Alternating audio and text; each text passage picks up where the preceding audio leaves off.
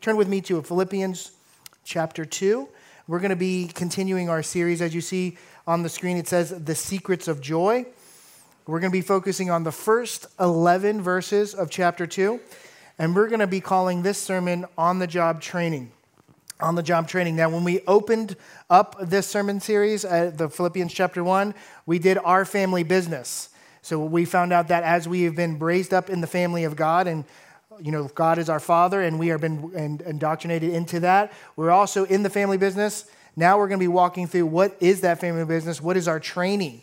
And so we're going to see that Jesus Christ is not only a model for our belief, but also a model for our behavior. Philippians chapter 2, a lot of people have tried to put it out there like, this is who I am because this is what I believe. But I want you to notice this is more about behavior than it is about belief. This is how you are to conduct yourself while you are being trained on the job. And what are we being trained for? We are being trained to be professionals in these areas: joy and humility. Joy and humility. I just want to ask you this question right now. Is anybody here considering themselves part of the family of God? Raise your hand. Okay, put your hands down. We're going to ask this question. Who believes that the Lord is continuing the good work that he started in chapter 1 and will continue for the rest of your life? So let's get to work in verse 1 of chapter 2. As we go through, I want you to notice the conditional word if as we go through this. It says this: therefore, if you have any encouragement from being united with Christ, and if you have any comfort from his love, if any common sharing in the Spirit, if any tenderness and compassion, then make my joy complete by being like-minded, having the same love, being one in spirit and of one mind. Interesting verse coming from Paul, because Paul is the one who initially, before he was considered the man that wrote the 2/3 of the New Testament, he was a man named Saul of Tarsus, and he was going around, he thought he was aligned with God, right? And what did he do? He was pursuing and murdering Christians. And so he thought, there I am, I'm doing the will of the Lord. My scope, I think I'm doing great. But then Jesus met him on the way to Damascus, right? And said, by the way, we're going to recalibrate what you think my calling is in your life. And look at the new man and what he writes. If you have encouragement and unity, if you have comfort from his love, if you're common in sharing in spirit, if any tenderness and compassion. When he was killing Christians, he didn't have any tenderness of compassion, right? But when the Lord poured his love and he joined his spirit to Jesus Christ, what did he become? He became the man that wrote Philippians. And he had to be of one mind with the Lord. So we have to focus on that word unity because it's conditional. If we find unity with God, what does that word unity look like? It's really close to a word called university. We've heard that word before, right? There's colleges and universities. I'm going to break down that word for you. Unity and university are very close in this way. It's unity through diversity. Unity through diversity. I want you to look around the room right now. Did God make a spicy pot of diversity in this room today? Just look around, right? Don't be afraid. Look, these are all your brothers and sisters in Christ. Make eye contact. It's okay. God chose you as much as he chose them, right? So you have to see inside of this room, everybody here has maybe a different starting point. Maybe people have different background. Maybe we have church hurts. Some don't have church hurts. Some had a great upbringing. Some have been damaged by their parents. And yet we are all here for one reason. Why? We are reaching higher to heavenly places through the unity in the Spirit of Jesus Christ. It doesn't matter what our starting point is. It matters where our ending point is. And by grace, we are all ending in Christ. And that is what we're seeing here. So it's university. So that's unity through diversity. But I want to also focus on that word diversity. Well, it's close to varsity. We've heard that word before. It's actually close to a word like company or guild. So we are in the company or guild. We are unified in the company or guild of Christ. And what is Christ about? Well, you look at those first two verses. Christ is about being one in spirit with the Lord. Christ is about tenderness and compassion. Having the same spirit and mind as the Lord. I want you to see how that is conditional to being a part of the family. Look at John chapter 1 on the screen. Yet to all who did receive him, to those who believed in his name, he gave the right to become children of God.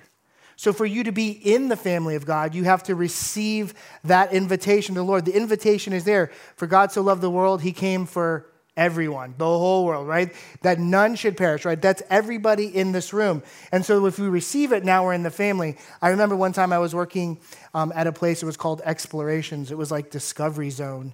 If any of you guys know that. It's like ball pits and playgrounds for indoor for kids. And it was really a crazy job for me to get as a teenager, but I was put in charge of the cooks. I was in charge of the hot dogs. It was an esteemed honor as I was 16 years old. But I remember the first day on the job, they gave us this uniform. And just, the uniform was a little corny. It was like a whale uniform. Like I had to put on a hat that had a whale tail and all that. But I remember this kid next to me said, I'm not wearing that. And he left. He goes, I'm not wearing that. In the world of Christianity, in the kingdom of God, we can be that same way. We could say that we want to be Christian, but until we receive the righteousness of God, which also means we receive the compassion of God, we'll never receive the rewards. He never got a paycheck. I did. That kid that left, he never got a paycheck. I did. If you are in this room today, for you to be a Christian, you have to work in the world, in the field that Jesus is working. And he's working in a place of tenderness and compassion. That's what happens when we join the family business. When you look at that verse on the screen, our old business is gone. What you were before, that is not what you are now. We are saved by Jesus Christ. And so the old us is dead and buried in the tomb, and the new us has been resurrected. And that is why we have to follow our resurrected Savior. We don't know how to get to heaven from here, but Christ does. And that's what we're doing. We're not just joined to the family. We're not just a part of the family. We are sharing everything with the family. Name one thing that Jesus Christ is holding back from you in your obedience, in your faith, in his tenderness, and his compassion. And so that's what our continued conversation is through verse 2. As we can see, is that as we put on the righteousness of Jesus Christ, there's an expectation and a direction, right? So we're forging ahead by sharing in our walk with Christ. Look at back at verse 2, I just want to highlight some things on the screen for you too, if you want to look up. It says that make my joy complete by being like-minded. So we have to share a mind with the Lord. We have to share the same love and be in one spirit and in one mind. These are all commandments. These are not suggestions like speed limit signs or stop signs. These are real deal commandments that you live by. You have to follow these commandments. Paul puts it this way, and I'm going to translate it just a little bit for you. Have the same approach as Jesus Christ, right? Have the same approach. The reason why I say that is because I always struggled back in the 90s. It's real big. They had the WWJD bracelets. Remember they handled that? Then what would Jesus do? And as a young man, I was like a teenager. I was like, well, I don't know what Jesus would do. One day he said to a person, go home and you'll be healed. And they're like, oh, that's awesome. And they went home. And the other day, he spit in the ground and wiped clay on a guy. He's like, am I supposed to figure out how to do it? I don't know what Jesus would do. Sometimes it was cool and sometimes it was gross, but it worked. But I always say, let's step away from that. Let's not try to figure out what Jesus would do, but we know his heart for people. And we know what his progress would be towards that person. Think about Zacchaeus. When he climbed up in the tree, he was a tax collector. He was hated by his brother and he's hated by his nation because he was ripping off other Jews. But Jesus walked up to him and said, hey, let's go have lunch. I really like tuna on rye. Let's go to your house. You're making it. But we're going to go and have a great conversation about God's heart. That I can do. I can have the same approach as the Lord. I know that God has a heart for the lost. I know that when people are sick, to lay hands and pray for them. I don't know what else to do, but I know that's God's heart. So let's align our approach. It's not about being perfect like Jesus, but it's approaching things like him. We have to have the same love as Jesus Christ. We're going to get a little interactive right now. Let me just say this. How do you, as an audience, you individually, how do you define the love of Jesus Christ? Just shout it out. Anybody want to say, well, how do you define love? What's that? Forgiven? Oh, freely given. Yeah, it's Christ freely given. There's no conditions on it, right? He's given it to everybody. Anybody else? I think it's so all-encompassing that we can't even get our minds around. Right, it's deep, it's rich, yes. Patience, is God's love patient? Joy, did somebody say joy? Kindness, what? Unconditional, right? You hear all these things. If you have received this definition, because it's one thing to read about Jesus' love in the Bible. It's another for it to be manifest and made true in your heart because you didn't just read it, you experienced it. Then in that particular case, if you have experienced it, then you can give it. But if you've never received it, you have nothing that you can give. So that the challenge isn't there. Is like, if you don't know Christ's love, get to know it. If you have Christ's love, start giving it. Same here, it says, united in the same spirit as Christ. I just want to encourage you this way. Christ, his ministry did not begin until he obediently went down to John the Baptist and got baptized. And in doing so, the Holy Spirit came upon him. And then he stepped into ministry. And the first thing that happened to him in ministry is he went into the desert and did battle with Satan, right? And like they had a mental chess battle. And what did he do? He went in with the Spirit. The Spirit led him in there, and he challenged the devil with the word, right? So if Jesus Christ needs the Holy Spirit, how much more do we need the Holy Spirit before we step into ministry? And I'm not talking about ministry here at church. I'm talking about everywhere you go. I'm talking about the ministry of marriage, the ministry of work, the ministry of family, ministry of anything that you are facing. Every part of your life is touched by the Lord, and it is a ministry. I will say this as a pastor, because you're like, well, duh, Joey, you're a pastor, and Jesus signs your paychecks, and you have to come to work every time. But I would say this, I never come up here unless the Holy Spirit is here. I never come even remotely close to writing a sermon until I lay my hands on the word and say, Jesus Christ, Holy Spirit, God, what sermon do you want to write? Because it can't be about me. And the reason why it can't be about me, and I'm going to tell you, I'm going to share some fruit with you. There's so many times after a service, somebody will come up to me and go, that was a great word, and this is the reason why it was a great word, and it's something over here. Like maybe something with their marriage, and somebody's like, oh, I just went to the doctor, and I just got a bad report. This was the message for me, and then they come in. 2 different people. I have no idea who these people were in their story and their walk before they came up and shared with me. But the Holy Spirit knew. I'm not smart enough. I'm not powerful enough. I'm not clever enough to write a sermon for everyone, but Jesus Christ is. And the Holy Spirit is operating that way. And so we can't take that mindset of, oh, maybe I can do it. No, I can't do it. I can't do this without Jesus Christ. But that doesn't just apply to the pulpit. That applies everywhere you go. You need to be filled with the Spirit to step into your marriage, into parenting, into anything. Well, then it brings us to our 4th point, to be of the same goal and the purpose of Christ. The same goal and purpose of Christ. As much as I need to have the same approach, I need to have the same purpose and goal. And what's the purpose and goal of Christ? We know to go forth, baptize people, make converts, right? How does that take place? By being filled with the Spirit and approaching the lost. All I need to know is that if somebody's lost, I know where to point them. It's not hard. I don't have to have a degree in theology. I just point them to the God that I know. That's it. Well, what do you do as a Christian? I go to church. You want to come with me? We gather together as the assembly of saints, and the Holy Spirit ministers to all of us. Can I encourage you to be a part of my community? That's the goal of Jesus Christ. Did he not come down and make community everywhere he went? And we can't help but be changed. The moment our story collides with Jesus' story, we can't help but our story to be woven into his. He's so magnificent. He's so wonderful. He's so powerful. Our story automatically changes. And so what these words are saying, university, unity, is to be united to the Spirit of the Lord, as you see on the screen. These are commandments. We are to be spiritually one. There's a Greek word that kind of pops out if you're into that kind of thing, sympsychos, which actually means to be united in spirit. The commandment is actually for your spirit and God's spirit to be connected in one. Another translation would be harmonious in soul. Isn't that a nice way of saying it? Is your soul in harmony with the Lord? It's to say this, is that we are all unique individuals, but we're brought together by one common purpose, and we're joined at the soul. That's how close we are. Are you joined at the soul to God's soul today? Yes. I hope so. Yes, amen. Somebody said that with conviction. Amen. Let's get out of here. I would say the word harmony might be better used if you're struggling with your relationship today. Like maybe you don't feel close to God, but let me ask you this. If you're in harmony, but you are tuning into God's soul.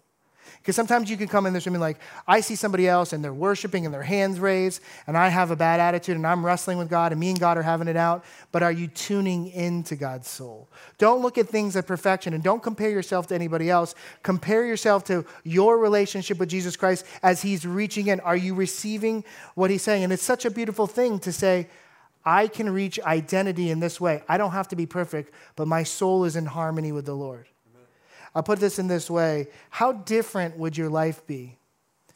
How different would every moment of your life be if you were in harmony with the Lord? And that's how you know where you need work in tuning in. It's because you're letting the Lord lead. You're letting the Lord guide.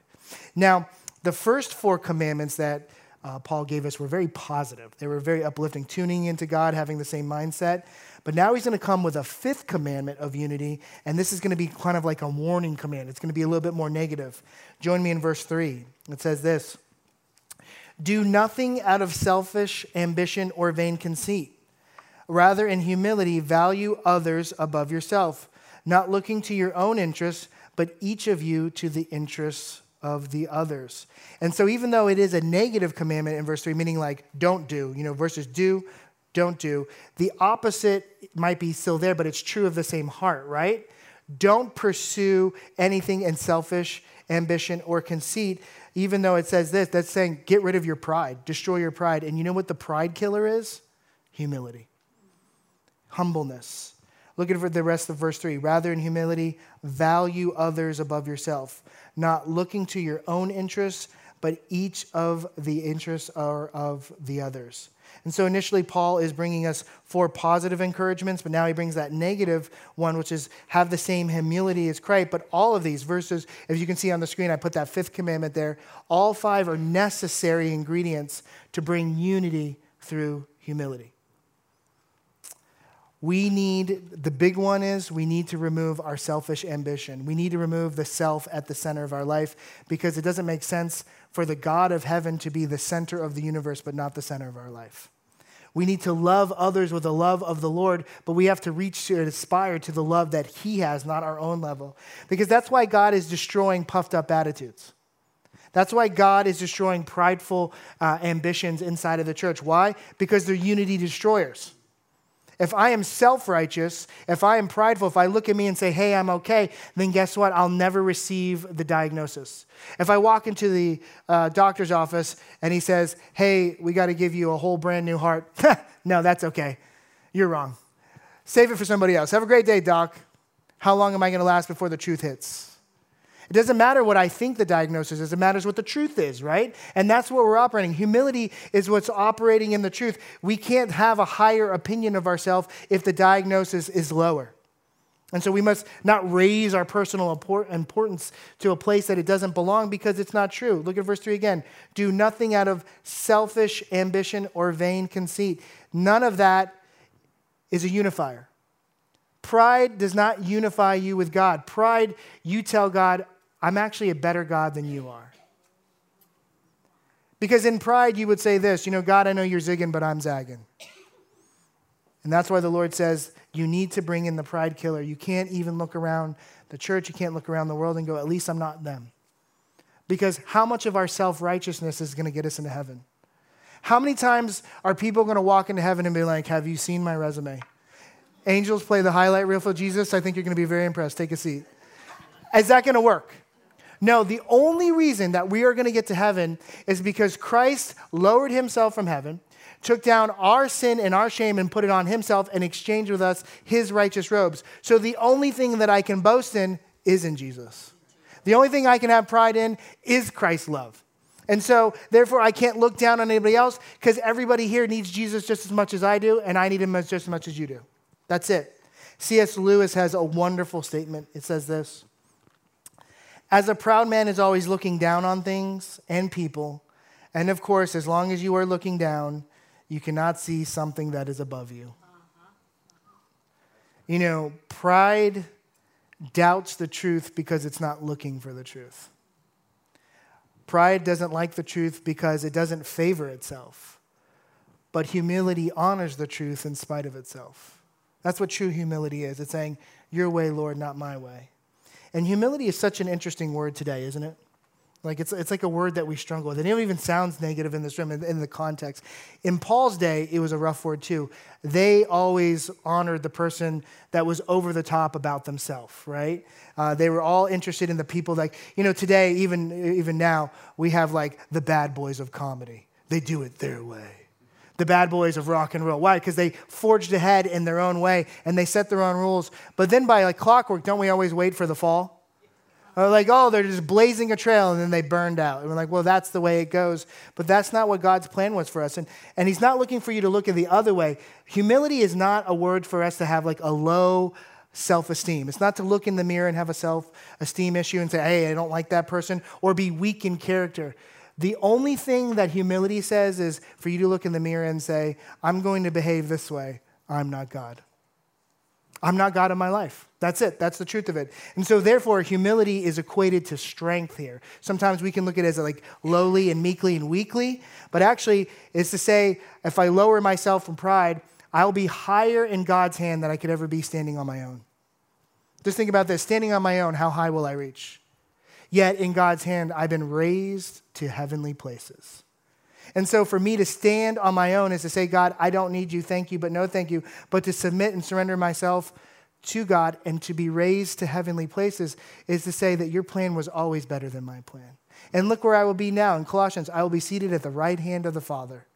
No one is going to reach the right hand of the Father in their own self-righteousness. They will reach it in their humility, though. And that's why we have to acknowledge the truth of the situation, right? He's above, he is Father, I am the child, I'm below, but I am held securely in that position by the Father. This is the work that is begun in us. Humility is the work of love. I love you, God. It's not that I just have to say to myself, look at this jerk in the mirror, I hate this guy. No, it's to look in the mirror and say, I am loved by God, the creator of heaven and earth, the most high, the king of heaven. What I'm actually doing is I'm moving out of the way so his love can begin its work. That's what humility is. 1 John 4:11 would say it this way. You can see the humility is bound to sacrificial love. It says, dear friends, since God so loved us, we also ought to love one another. Since God so loved us. You see that word so? How much is in that word so? How much has God so loved you? And now you ought to love one another. You know, God is described in 1 John chapter 4. He is love. He's the embodiment of love. He is the very definition of love. And Christ's humbleness comes from that love. Just think about it. Christ left heaven for you out of love. So his service and his sacrificial love is born out of his need to be in relationship with you so that we can experience that love. Think about this. Love doesn't feel superior to anybody. Love doesn't have an ambition to approve anything. Love lifts up. We went through the book of John just recently. The entire time we went through the book of John, did Jesus lord his power or position over anybody? When he walked this earth, did he at any point lord how superior he was? Did he try to prove anything to anybody? No, he just loved them right where they're at. Remember the lady who was caught with the sin of adultery, right? And he said to anybody is there, you without sin, cast the first stone. And they all dropped their stones and they left. But what did he turn and say to her? Now go and sin no more.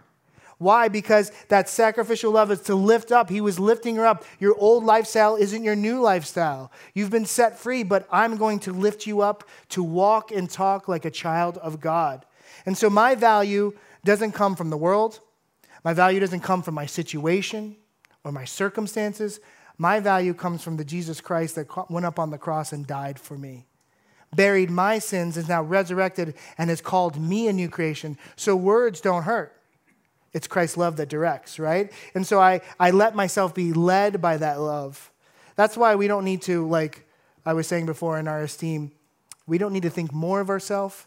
And we don't need to think less of ourselves, like in humility. We just need to think of ourselves less. You understand what I'm saying? It's about us decreasing so we can increase the Lord in our life. It's about getting out of the way of what I want and seeing what God wants. And how many times has what God wants superseded anything you've ever wanted in hindsight? You're like, in the moment, you might have been wrestling. But in retrospect, you look back and you go, man, God, you're amazing. Your plan moved me. It moved my family. It moved the situation. And now I'm more in love with you than I've ever been. Even though I wrestled with you the whole way, that was the work of getting you off of your pride and moving you into humility. And that's what we should have that comfort as we look at those verses that we just read. In humility, we're not lower than we just thought. We're just higher in humility because of where Christ brings us. Remember, we're in the grasp of the Lord. We sometimes forget that.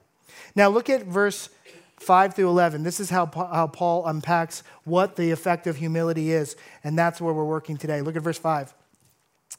In your relationships with one another, have the same mindset as Christ Jesus, who being in very nature God, did not consider equality with God something to be used to his own advantage. Rather, he made himself nothing. Some of your translations might say he emptied him of himself by taking the very nature of a servant, being made in human likeness. You know what's incredible about this? This is Jesus Christ.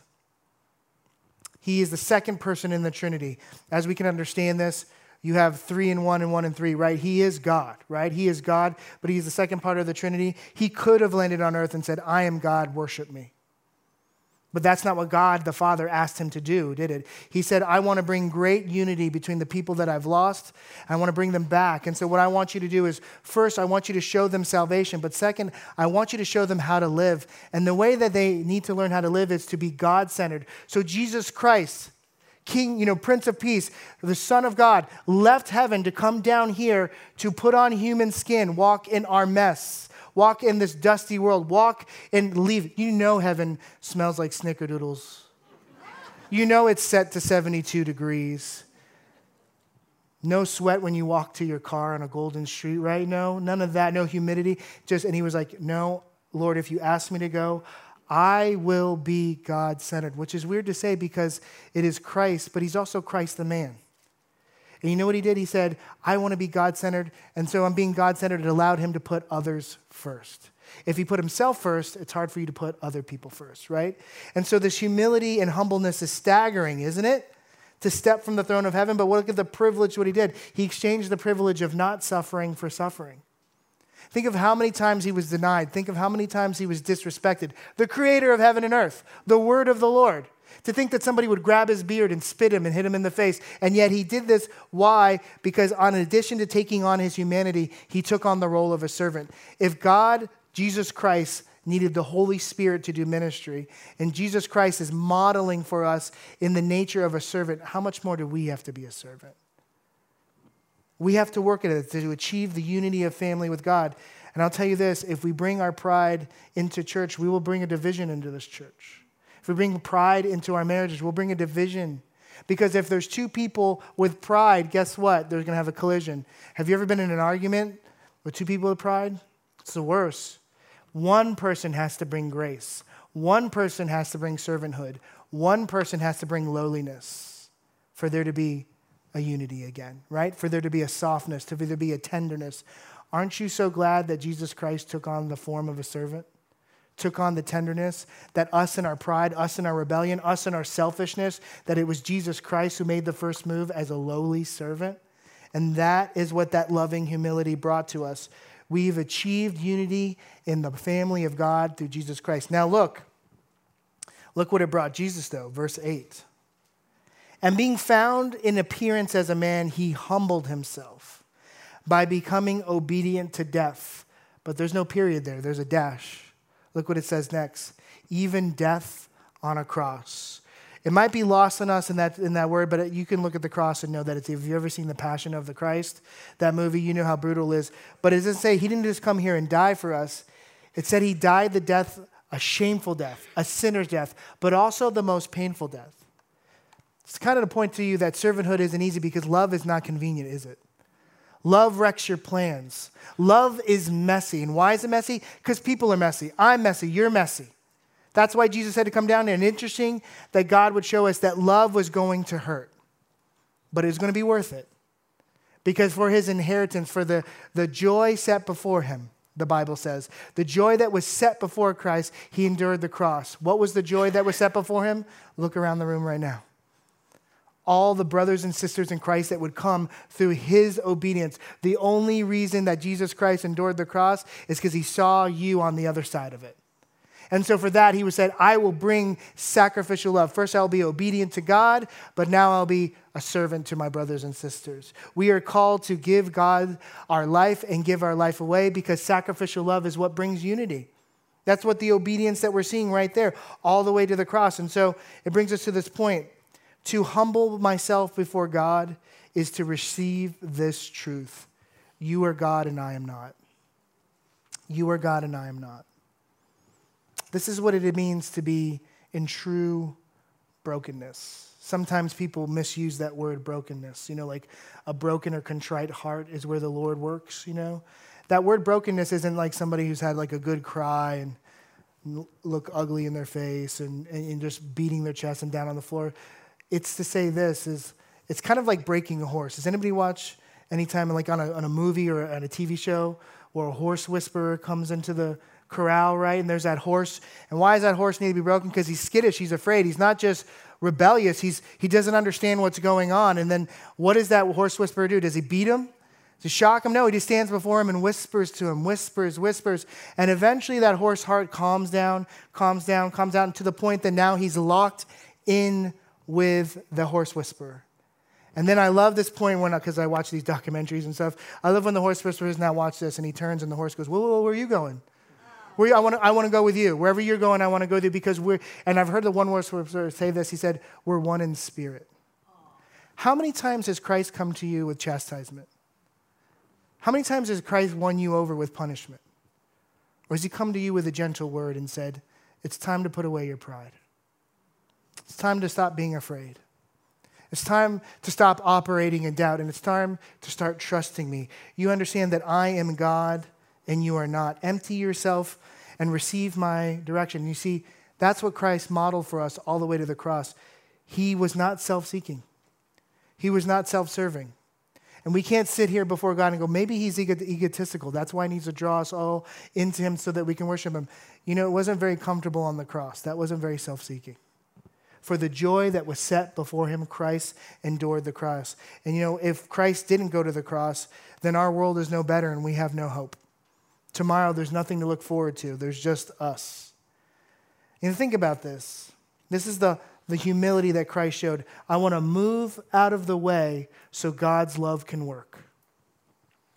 If Christ can lower himself from the beauty of heaven, can you lower yourself from the ugliness of your pride? That's where the real work is happening in the scripture. We have two things and two things alone that we bring to our relationship with God. We can either bring our humble obedience or our prideful sin. And that's it. The only thing that we can add to our relationship to God is, hey, Lord, here's my obedience or here's my pride.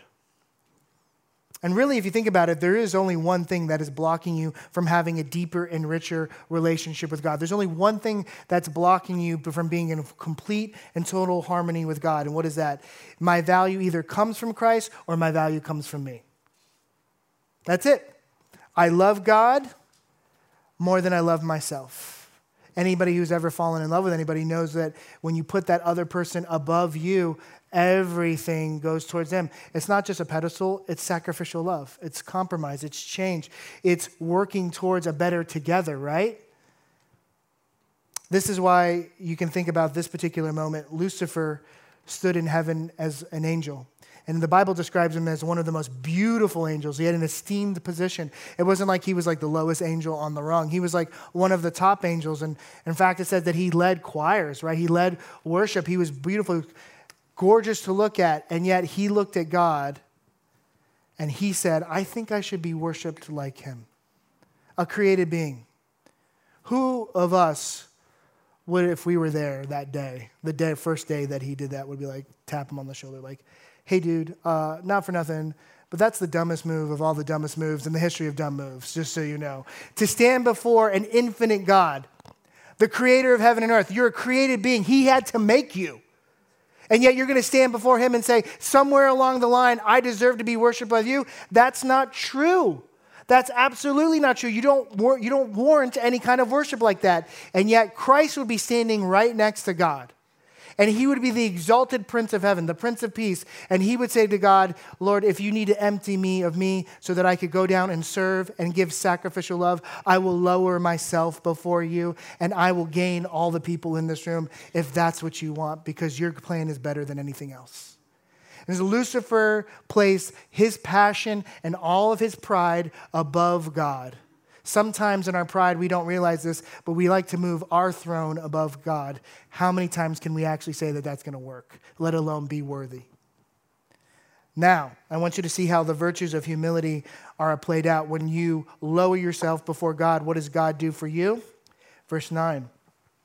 Therefore, God exalted him to the highest place and gave him the name that is above every name. And that at the name of Jesus, every knee should bow in heaven and in heaven and on earth and under earth. So that's everybody. And every tongue acknowledge that Jesus Christ is Lord, the glory of God the Father. And so you understand that what the Lord is showing us is that Jesus modeled a loving humility that is exalted by God. I would rather be exalted by God than by man. And this is the place where the Lord says, well done, good and faithful servant. This is the place where the work is done, when we get a high five from the Lord, when he says this, we are lifted by God once we take ourselves down. Lucifer fell from heaven because he exalted himself. Jesus Christ was raised to heaven because he lowered himself. If Jesus Christ has to lower himself before God, how much more do we? Understand this, that God did not raise up Lucifer, and he won't raise up you, and a false perception of yourself, because God will not honor anything that is not true, and there is no truth apart from him. God said, let there be light. Did light respond? That's the truth. God said, let there be life in a dead body. Did the body of Jesus Christ respond? Absolutely. God is the truth. He is the maker of everything that we have. And the only reason that he exalts those that truly humble him is because we are now operating in truth. He is God and I am not, but I am a child of God. And I will be led by the Lord.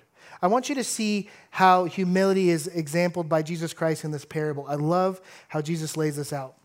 Luke 18, chapter 10, 18, verse 10, verse 14. Look up on the screen. It says, and two men went up to the temple to pray, one a Pharisee and the other a tax collector. And the Pharisee was standing and praying like this about himself. I just want to set the scene. I don't know how close he was, but can you imagine if somebody was praying next to you like this? God, I thank you that I'm not like these other people, greedy and unrighteousness and adulterers, or even like this tax collector. Can you imagine somebody going, and even like Joey? I'm like, what? Dude, I'm just trying to go to church. Look at this, verse 12. Look at how many times he uses the word I. I fast twice a week. I give a tenth of everything I get. Now I want you to hear the tax collector's prayer. But the tax collector, standing far off, would not even raise his eyes to heaven, but kept striking his chest and saying, God, meaning you, Lord, have mercy on me, a sinner. Now look how Jesus applies the parable. Verse 14. I tell you, this one went down to his house justified rather than the other, because everyone who exalts himself will be humbled, but the one who humbles himself will be exalted. You see, the Pharisee came to God with his self-righteousness, in his pride. He said, I'm righteous enough, Lord, acknowledge me. But that's not good enough for the Lord. The Lord Jesus Christ had to come and die for that Pharisee. But it's the tax collector who placed everything in submission to the Lord. You are God and I am not. Lord, please just have mercy on me. If you can't put God number one in your life, you will never put anybody else first. Because of everybody in your life, only God deserves to be number one in your life. You know, I think about this so much. This is the funniest story I've ever heard walking around in Sebastian. There was a kid walking out of a store, and he was followed by his dad and his mom, and he had a brownie in his hand, and he was just absorbing that brownie across his face, right? He's just rubbing it. And the dad's like trying to wipe it off, and the mom is just so angry, and she's just got her purse. It's like, I told you this would happen. Blah, blah, blah. And I'll just remember the kid was like, Mom, don't I look beautiful with this brownie in my face? This is this little tiny kid. And the mom said, you have the face that a mama moose can only love. And I knew at that moment, Mom was done with him. And nobody gives up on you. Not mom. I mean, like everybody else gives up on you, but mom, right? Mom never. Mom's the last line of defense of love. And if mom's getting up on you, you're the worst, right? But has Jesus Christ ever given up on you? Does he not deserve top billing in your life? Has he not always been there? Has he not always been forgiving? Has he not always been compassionate? Hasn't he always been wise? And hasn't he instructed you in the way that he'd go? This scripture says on the screen that we just read is that you're saying to God, I am better at my life than you are. If I cannot humble myself, I am better at doing life than you are, God. I'm better in my own strength. I'm better in my own weakness. I'm better in my own wisdom. I'm better than my own foolishness. Is that true? Absolutely not. My life apart from God is what? Nothing. Nothing. And so it's important to us to stand before the Lord. And I want you to think about that tax collector. True humility showed up in his way this way. He was quiet in his heart before the Lord because he trusted all of his circumstances to the peace and the promises of the Lord. He just gave it all to the Lord. God, have mercy on me, a sinner. And that's what the Lord is doing. He's deflating inflated egos and he's raising up humility. Why? Because how much of us is going to remain that's silly on this? How much of our ego, how much of our pride is going to make it to heaven, is going to make it to eternity? None of it.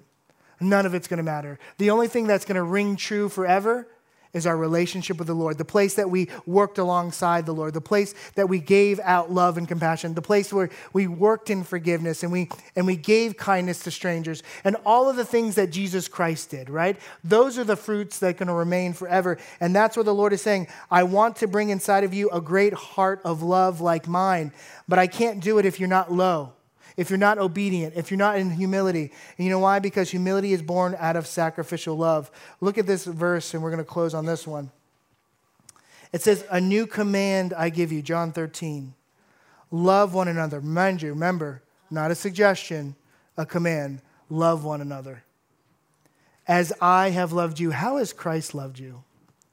So you must love one another. And by this, everyone will know that you are my disciples. If you love one another... So let me read it again. By this, everyone will know that you're my disciples if you love one another. That is the symbol that we will show the world, is that we carry the love of Jesus Christ. If we carry the grace of Jesus Christ, how are you doing in sacrificial love today? How are you doing with humility? This is the litmus test. You know, I think of my life this way. When I am me-centered, it's a wreck. You know, I like to use this as an example. You know, when you think of the world, right, you think of the galaxies, our world is revolving around the sun, right? And so everything that we have pretty much on Earth is basically we owe to the sun in this particular way. If the sun isn't there, we have no light. Can't see. If we have no sun, we have no warmth. We have nothing to live by. We have nothing to grow. We have nothing to feel comfortable. If we have no sun, the earth itself as an orb is just floating out to space, ready to crash, right? But everything is held in place by the sun. How much of your life is held in place by Jesus Christ? You owe Christ everything. I wrote this at the top of my Devo, and I want to let you know what kind of a bad day I had. I was having a bad day this week. How do I know? I'm about to teach on pride and humility. And just so you know, before any pastor gets up in here, the Lord tests that pastor in the passage that he's doing. So pride and humility, I was stuck home with the kids. Jackie was out. And I was trying to yell at the kids. I was arguing with God, and I was cooking chicken. I'm going to tell you this. It's the saddest story. As I'm yelling at the kids, I'm trying to put pants on at the same time, arguing with God. I put both legs in the same hole of the pant. And then I smelled the chicken in the oven, and it's burning, and I'm like yelling at the kids, yelling at God, and I took a step, and I went face first into the closet. And I looked up at heaven, and I said, God, why? And he goes, hey, you know, of the two of us, I'm the only one that didn't trip over my pants and burn the chicken. And I was like, you know what? You're right, Lord, you're right. I just need to trust you. I need to relax. I need to get out of your way. I put this at the top of my Devo that day. Is God in your way, or is he your way? You know, for the word for the proud today is God is terribly scary and dangerous, isn't he? Think of Jonah. When he rebelled and was prideful before the Lord, where did he end up? Belly of a whale. But a word to the humble. At the bottom of the belly of the whale, when Jonah humbled himself before the Lord, what did he say? Lord, it's your way, not my way. He was terribly safe. Today, you can get out of God's way and let his love work. But you have to put your pride down, and you have to let him lead. You have to let him whisper his promises and his truth to your heart, and then you have to follow. So what we're going to do is we're going to bow our heads, and we're going to close our eyes. And we're going to have an opportunity to take this moment and say, God, your way, not my way. Lord, I thank you that you love me, and I thank you that you've pursued me, and I thank you that you have, even in my pride, hunted me down with your love. And you've captured me with your mercy and your kindness, and I am yours. But I need help. I need to remove the pride that is in me. I need to remove the blocks, the doubts, the fear. And I need you to raise me up in great service and humility to you, so that I can look more like your son, Jesus Christ. And so, Lord, I just acknowledge this today. You showed me compassion on the cross, and you showed me your power and your resurrection. Please work in my heart today. Remove in me anything that gets in the way of our relationship. Destroy the barriers between you and I. Make me see how good you are. I can only do this if I surrender and yield my life to you. And so right now I can make that confession. I surrender my life to you. I surrender my hurts. I surrender my pain. I surrender my self-righteousness. I give it all to you and say, Lord, not my way, but your way, for it's the best way. I love you, and I know you love me. Sacrificial, unconditional love. You have blessed me so. In Jesus' holy name, amen.